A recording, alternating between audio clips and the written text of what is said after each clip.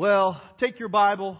We're going to be in 4 key scriptures this morning. The first will be Ephesians 5. We'll be there in just a minute together. Well, I want to pray for us. You can keep your eyes open if you're flipping to Ephesians 5. That's allowed. Let's ask the Lord to help us. Heavenly Father, I thank you for your presence we've sensed already today.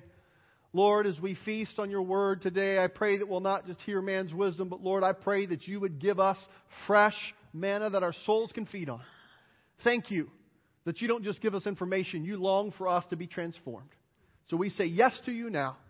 Before we even know what it is you want to highlight in our life, we say yes to you. It's in your name we pray, Jesus. Amen. Amen. Well, in our final week this week in a series entitled Disciple, Dare to be a Disciple, to be a real follower of Jesus, I want us to key in on this thought that disciples make disciples. And this is for most of us here. Most people in this room are saying, I'm a Christ follower. Maybe not all, but most are saying, I want to be a follower of Jesus. Then we are called to be a disciple maker. I want to start by sharing with you a fictional story that I think has a very powerful truth. Once upon a time, there was a fire in a small town.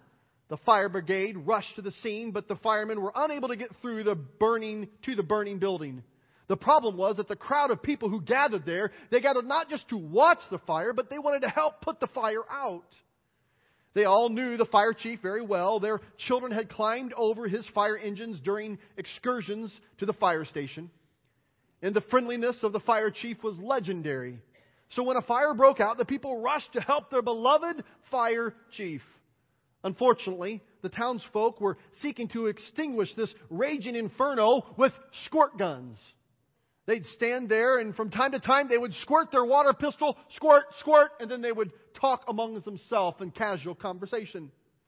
The fire chief couldn't contain himself. With a loving tone, he exclaimed to the townsfolk, "What do you think you are doing? What on earth do you think you're going to achieve with these water pistols? There is buildings burning down. This is life and death."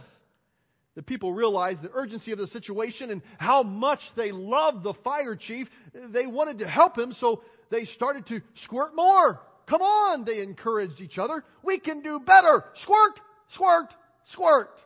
They would squirt their water pistols at the fire. Exasperated, the fire chief, in a loving tone, exclaims again, "Move out of the way! You're achieving nothing except hindering us from doing what needs to be done.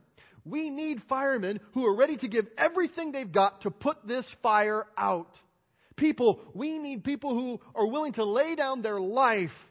This is not a place for token contributions." As I read that story, it reminded me of the call we find in Scripture to be a disciple and how often we like to kind of just tinker around and toy with it and just kind of use our squirt guns to get at a very life and death situation.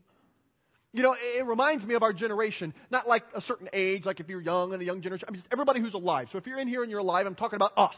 Those of us who are alive today, we are a generation who is so easily bored.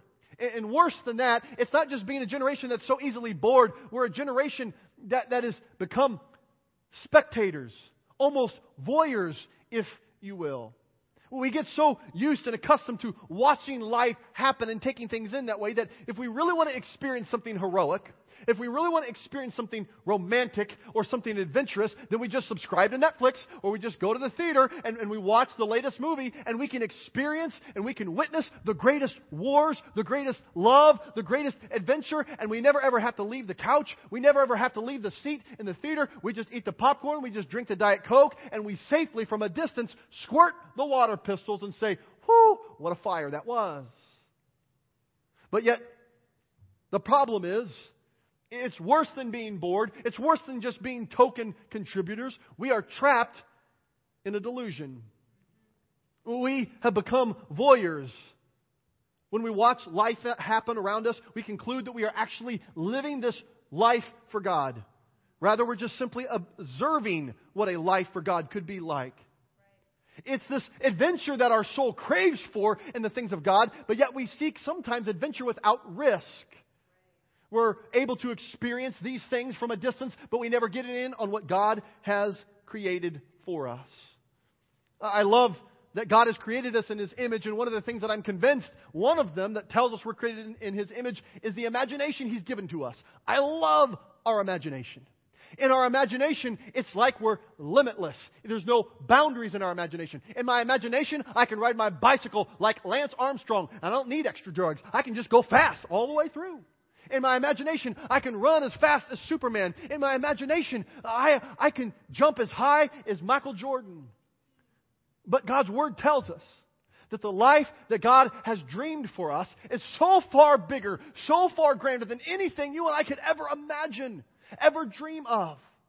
I think there's some of us that when we talk about daring to be a disciple, to be a real follower of Jesus, we get scared. I need to tell you, you have reason to be scared, reason to be afraid, because God's dream for you is so far bigger than anything you can imagine. Now, you don't need to stay stuck in fear, but if you think it's something you can tackle on your own, you're missing the whole thing. There's something amazing. And for us to experience that, we have to leave the ranks of being voyeurs, leave the ranks of just being observers or spectators, and take a risk and step out and not just learn about what it means to be a disciple, but now is the time. I will be a disciple and a disciple maker. It reminds me of Paul's words that we're going to look at briefly here today when he talks about this challenge to be a disciple. Really, it's not just 4 scriptures. We're going to look at 4 scriptures this morning, but it's really all of Paul's writings. And I contemplated, Heidi, this morning, just reading all of Paul's writings, but we'd be here a week, and I thought a few of you would object to that. So we're just going to look at 4 scriptures. It kind of summarizes so much of what Paul talks about to different camps of people, but it's the same message that oozes out of his heart. And the first part of his challenge to us is this. It's a challenge to live a radical life for God. Now get your Bible ready. We're going to be in Ephesians 5 in just a second.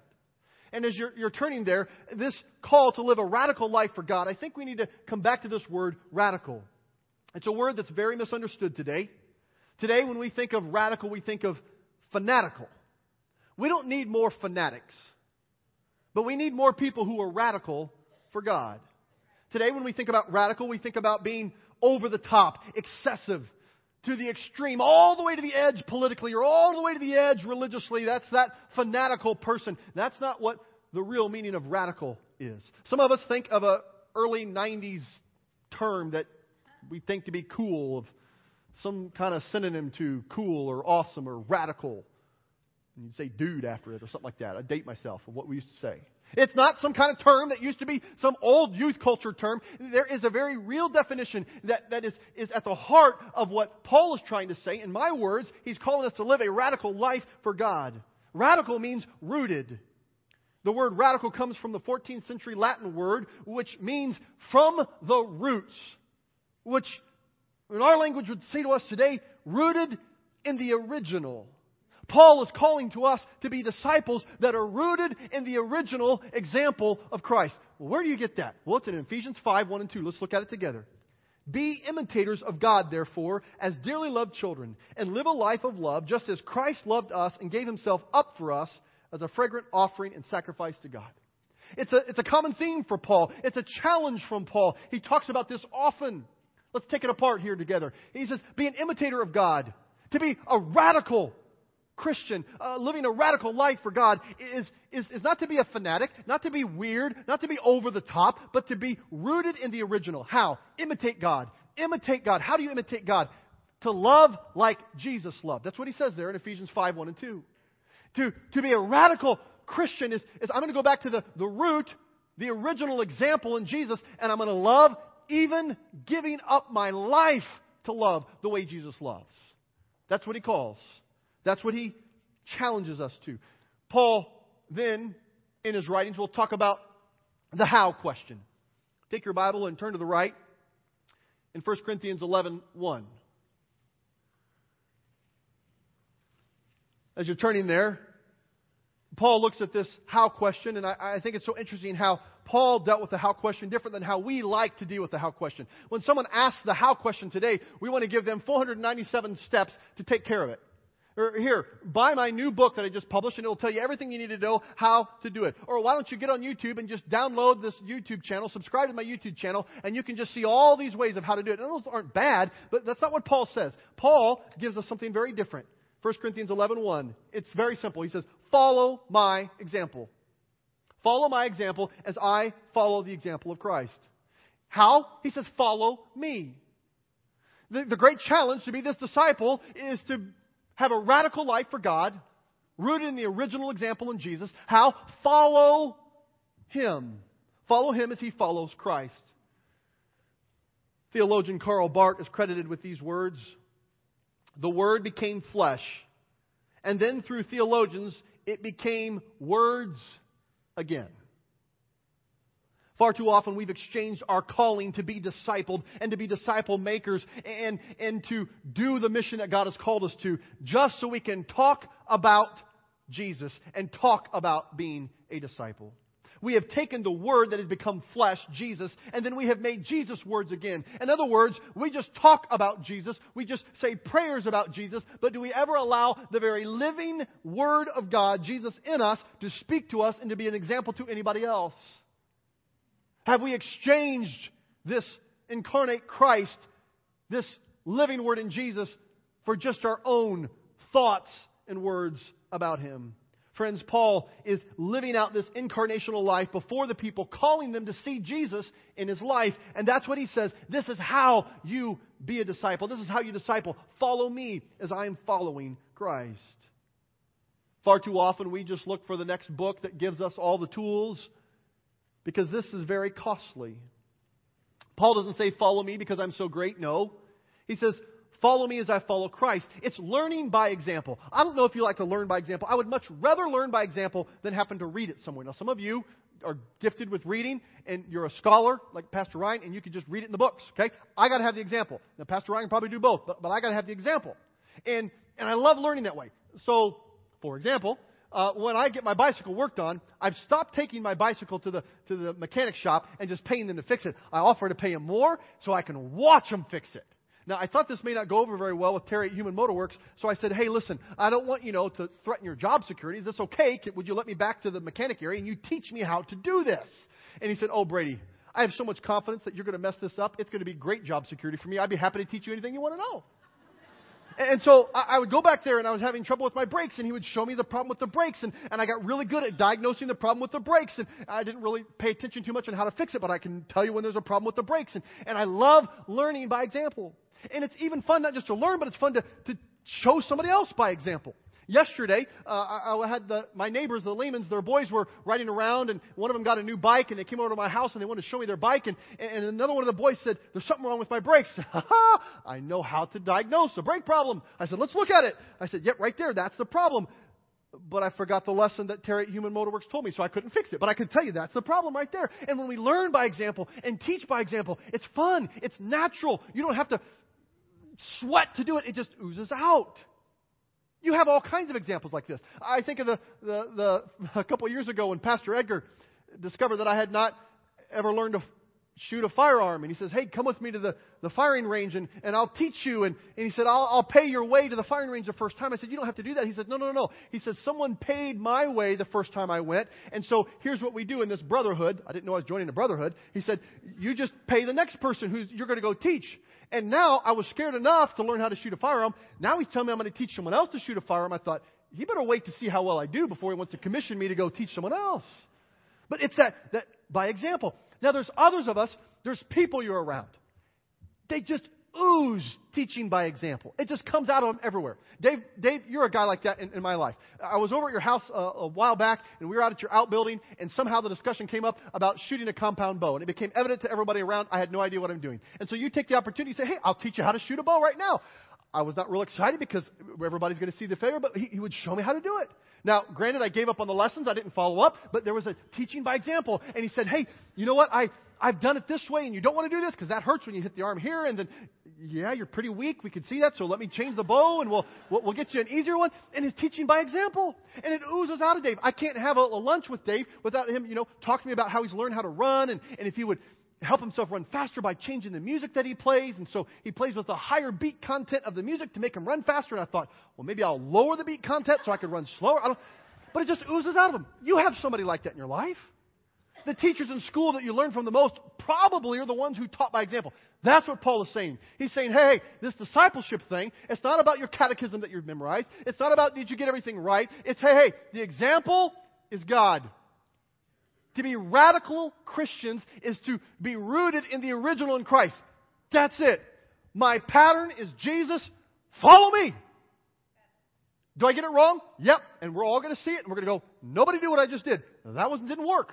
Let's follow Jesus. Now, the third thing that Paul tells us, well, before I get there, basically, this follow me as I follow Christ is what every disciple says, not just some disciples. If you're a disciple, you are to say, follow me as I follow Christ. I'll tell you how we get that in a minute, but that's a fact. The third one is this. Paul, in his challenge to us, says, join the team of Christ followers. Just listen if you can't turn there fast enough. If you can, I'm in Philippians 3:17, but listen or turn as he tells us to join the team of Christ followers. Philippians 3:17. Join with others. In other words, Paul didn't just disciple one. There had to be more than one to be others. I'm not that smart of a guy, but others means, just more than just you. Join with others in following my example, brothers, and take note those who live according to the pattern we gave you. So in essence, he's saying, it's not even all about me. As others are following the example of Christ in me, when you see Jesus in them, take note of that and do that. And so a disciple is always saying, hey, Jesus is the focus. Follow me as I'm following Jesus. But there's others around. I'm not just discipling my best friend. I'm not just discipling the only person who agrees with me. Anybody who will listen, Paul's discipling. And then we see in this context, it's not a solo sport. It's not just trying to be isolated. He's saying join the family. I'll talk more on that another time. Let's go to the fourth one here. Letter D. Paul's telling us that you and I need to be an example to others. This scripture many of us have memorized. If you don't, let me read it for you. It's one that's very, very common to us. Don't let anyone look down on you because you are young, but set an example for the believers in speech, in life, in love, in faith, in purity. In essence, he's saying, don't wait. You're never too young spiritually. You're never too young chronologically. You're never too inexperienced. Disciple somebody right now. How? Set an example. How? Follow Jesus and set the example. That's his challenge. It doesn't have to be complicated. Well, where does this square with our life? What is the application for us today? We've been in this the last 4 or 5 weeks. How does this manifest itself? Well, I think there's a question that really, really helps us. A most helpful question is one that our tribe, our camp, is very familiar with. It's not new to you. It's this question up here on the screen.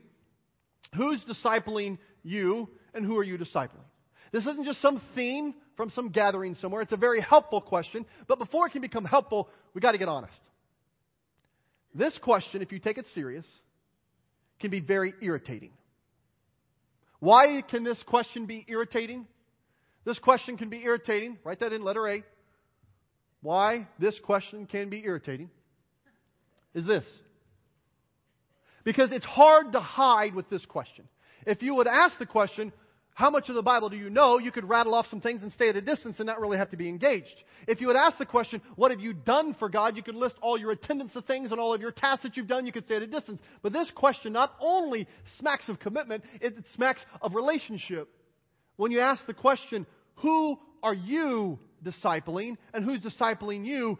There's a commitment to Christ, but it's also a commitment to somebody else. And we need to move past the irritant and say, okay, maybe this isn't just about being comfortable or safe. Maybe this is this dream that God has that's bigger than what I can imagine. And we can begin to see why this question can be so fulfilling. This question is fulfilling because it is the very purpose of our life to make disciples. And it's fulfilling when we understand that when I say, follow me as I follow Christ, it's not about me. And so when I have a failure and I miss it, I can go back and say, I've just asked God to forgive me. I want to ask you to forgive me. It's fulfilling when I understand that this is not some condescending thing where I go, thou needs to follow with me as I discipleth you with. That's not what it is. I'm following Jesus. Come follow him with me. It's so fulfilling when I live my life that way. And then we can see why this question is so powerful, because the power of multiplication begins to come into play with this. And we begin to see that every decision I make not only affects me, it affects everybody else around me. You want to be more obedient? Start discipling somebody. You'll feel the weight, a good weight. Everything you do and don't do, it not only affects you, it affects everybody else. Let me tell you a secret. Whether you intentionally disciple someone or not, that's going to happen. Your obedience or lack thereof is going to impact someone else. And so we might as well say, Jesus, would you help me follow you? I want to help someone else follow you as well. Finally, if you come to the place where you say, okay, I've talked about obedience. We've talked about Jesus making us into something that we're not. He's going to make us into a fisher of men. He's going to make us into disciple makers. When I'm at that place, okay, but where do I start? Not everybody in this room, but I think there's a lot of people in this room who are ready to start. Now, I want everybody to. If you all would, I'd say, hallelujah. But the law of averages tell me that someone in here is going to go, nope, I'm not going to do it. I'm just going to love you. That's okay. But those who say, I'm ready, where do we go? We start here. This is not too simplistic. It is absolutely necessity. Start with earnest and fervent prayer. Now, I'm afraid that we have forgotten what these words mean, so I want to remind us of what these words mean. Earnest, sincere, intense conviction. If I'm praying, asking God with sincere, intense conviction and fervent, passionate intensity, well, when I have sincere conviction and passionate intensity, it's kind of like Jesus' words in Matthew 7:7. Ask and it will be given. Seek and you will find. Knock and the door will be opened. He's telling us this isn't complicated. You don't have to earn your way up the ladder. You don't have to find some secret code to punch. You don't have to join some tribe to get this. You don't have to make through all the studies. Pray and ask Jesus, help me to follow you. Help me disciple someone else. It starts with earnest and fervent prayer. And then, letter B, this is like rocket science, I know. Don't wait. Just start living intentionally, radically obedient. Now, I got to confess, I have no idea if that's allowed to put those words together like that in English. I didn't run that by my wife, and so if that's not allowed, then tough. It's a mouthful, okay? But here's what I'm trying to say. Start living intentionally, on purpose, radically. Not a fanatic. Remember, we talked about that. On purpose, being rooted in the original example of Christ and being obedient to God. So it's not me working harder, gritting my teeth. No. On purpose, what did Jesus do to be obedient to God? That's what I want to do. I'm going to start with my commitment that I'm going to look for the example of what Jesus did, and I'm going to do that. This takes away the gray area. This takes away the compromise. If you're still flirting with compromise, you're still flirting with how to try to get a little bit of God and keep this thing here and this here, it ain't going to work. It's not going to work. But if you dare to be a disciple, a real follower of Jesus, you start with this earnest and fervent prayer. You move into intentionally, radically obeying God. And it leads to this third one. You stop stop the excuses by starting the accountability. See, a lot of us at this point, we begin to say, I can't do this. If I'm really going to disciple someone else, we have all these reasons. Some of you are plagued with reasons right now. If he means that I'm going to disciple someone else, I haven't been a Christian that long. Really? Stop the excuses. Look for accountability. Well, I just don't have that temperament. Well, I don't care what temperament you have. Disciple with the temperament you have. Guess what? There's another disciple who's going to have your same temperament. You'll be a great match. That's wonderful. See, don't look for the excuse. Start looking for accountability. When you begin to, if you want to grow spiritually, you say, I'm hungry, Brady, I want to grow. If that's true, if it's a true statement, start discipling somebody. Don't wait till you've grown to disciple. No, here's why. Because as you're discipling them, you're held accountable by what you're sharing with them, and they're holding you accountable, and you grow in that. Finally, stop looking for the perfect person and start looking at every person. By that I mean sometimes we get so tripped up by, well, who is it that really could disciple me because they're younger than me, or they're too old, or I don't like the way they dress, or I'm not so sure that we come from the same school of thought. Don't look for the right person. Look at every person. And what do you look for? They living for Jesus? Are they following? Are they a radical Christian? Are they rooted in the original example of Christ? You could disciple me. Well, you may not be as successful in business as I am. Is this about you mentoring me as a businessman, or are you helping me be a disciple of Jesus? I want to read to you. It's a fictitious letter, but I think it helps us get at some good thoughts. It's a business letter. It says this. To Jesus, son of Joseph, woodcrafter, carpenter shop, Nazareth. From Jordan Management Consultant, Jerusalem. Letter starts. Dear sir, thank you for submitting the resumes of the 12 men you have picked for your management positions in your new organization. All of them have now taken our battery of tests. We have not only run the results through our computer, but also arranged personal interviews for each of them with our psychologists and vocational aptitude consultants. It is the staff's opinion that most of your nominees are lacking in background education, vocational aptitude for the type of enterprise that you are undertaking. They do not have a team concept. We would recommend that you continue your search for persons of experience and managerial ability and proven capability. Simon Peter is emotionally unstable and given to fits of temper. Andrew has absolutely no qualities of leadership. The two brothers, James and John, place personal interest above company loyalty. Thomas demonstrates a questioning attitude that would tend to undermine morale. We feel that it is our duty to inform you that Matthew has been blacklisted by the Greater Jerusalem Better Business Bureau. James and Thaddeus definitely have these fanatical leanings, and they both registered a high score on the manic depressive scale.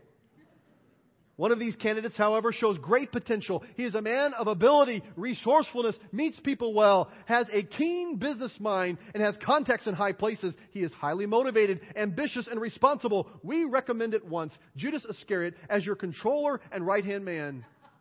All the other profiles are self-explanatory. We wish you every success in your new venture. Sincerely yours, Jordan Management Consultants. Friend, as you are looking for someone to disciple you and you are looking to disciple someone else, the world is going to get this wrong. There's going to be so many people who get this all wrong. Hey, don't look for the perfect person. Look at every person. I don't mean just let anybody be an influence in your life. I mean, look, hey, are you living for Jesus? Maybe you could disciple me. Maybe I could have two people discipling me. And so I leave you with this question. We don't need another series about how to do this. It's simple. Follow Jesus. We talked about obeying. And say, follow my example. That's how you disciple somebody. Well, what material do we go through? The manual, the Bible. His book he's given to us. Well, but what do we do when life comes up? Live life together. Well, what happens when I mess up? Make it right, obey, and learn together what that means. Well, how do I find that perfect person to disciple me? That's Jesus. Look for anybody who's going to do that for you. So as we close this morning, I want you to think, I'm going to pray in just a minute. Can you answer that question? Who's discipling me? Who am I following that's following Christ? Now, if you just say everybody, no, wrong. You need somebody. Somebody with skin on. Somebody that you can say, hey, I don't want to just pay you to fix the bike. Can I pay you a little bit more and you help me fix the bike? The personality that says, hey, I just heard you talk about you know how to shoot a compound bow. Right now, let's do it. I'll teach you how. Oh, I'm scared. All right, let's just do it right now. There's somebody who wants to do that. So who's discipling you? But even a greater challenging question is this. Who are you discipling? Not who are you lording over. Well, I've been so wanting to tell you, Robin, what I've learned this week. Because I can bless your socks off. No. It's not about me.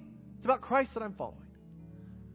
Let's pray together. Heavenly Father, I thank you for my friends who've listened so well to your word today. Lord, I pray that you will reward their attentiveness to your scriptures with allowing this to take root deep in their life. Lord, I pray that you'll encourage us today. That you're not asking us, Paul's not asking us to turn over a new leaf, to grin and bear it, to grit our teeth and work harder and just squirt the squirt gun more. No. Father, you're calling us to not just a token of contribution, but to get into the life and death game, putting our life on the line and following you. Lord, I pray that you would remind a brother and sister today that you want to put your arm around them as the great fire chief and say, stand next to me. I'm going to show you how to put this fire out. Your key is to stay close to me. Don't stay at a distance. Don't get in idle conversation. Put your little water pistol down. You're going to need the fire hose of my Holy Spirit flowing through you. It's time for you to live out the dream that I've given you. You've read about so many dreams. You've written checks for so many people who are living a dream. It's time for you to live out the dream that's bigger than what you can imagine. It may seem scary, and without me, it definitely would be. But Father, would you tell them? Would you tell them today that you are so faithful to those who with reckless abandon follow you? Thank you, Jesus, for what you're doing in our midst. Amen and amen. As you stand with me, church, I want to leave you with this. I want to talk to the men for a second. Ladies, I'm not trying to leave you out. I'm going to come back to you at another time. But men, if you're here today, and if you're honestly looking at the question, who is discipling me, and you've got nothing, and you'd like to be discipled, I want you to come. If you want to be discipled, now, I should have told you this earlier. You can't disciple someone who doesn't want to be discipled. I can fish for you. I can't disciple you. But if you want to be discipled, you want to follow Christ with reckless abandon. You want to be radical, rooted in the original example of Jesus. You want that. You don't have anybody you say, this is who it is. I can't put my finger on it. It's not all the podcasts you listen to, but who's the person that's pointing to your life? If you'd like to be discipled, men, in a minute, I want you to come and you just write your name on this card and how you'd like to be contacted. I want to personally be engaged with you. And I'm going to call you to that. We're going to do some things together. And ladies, I'm not leaving you out. And so, ladies, here's what I want you to do. If you're feeling aggravated about this, no, you're not left out. You just pray for the nearest man around you. Okay? This is not who's most important. It's just that God made me a man, and I'm going to start with a man discipling men. We're going to have women discipling women. That's going to happen. It's going to take place. I'm not leaving you out, but I need you to pray for it. Historically, ladies have led the way. I'm just going to be real honest. Men, the problem in the church is not the women. By and large, now you may be able to find one or something, whatever. By and large, it's us. We've, got complacent. And so, now not everybody will do this. And if you don't do this, I have great respect for you. Great. I do not think less of you at all. I want you to. I'm concerned for you. But if you say, I want to be discipled, I really want somebody who's going to pour into me, and I want to learn how to pour into someone else. If that's you, and your response today,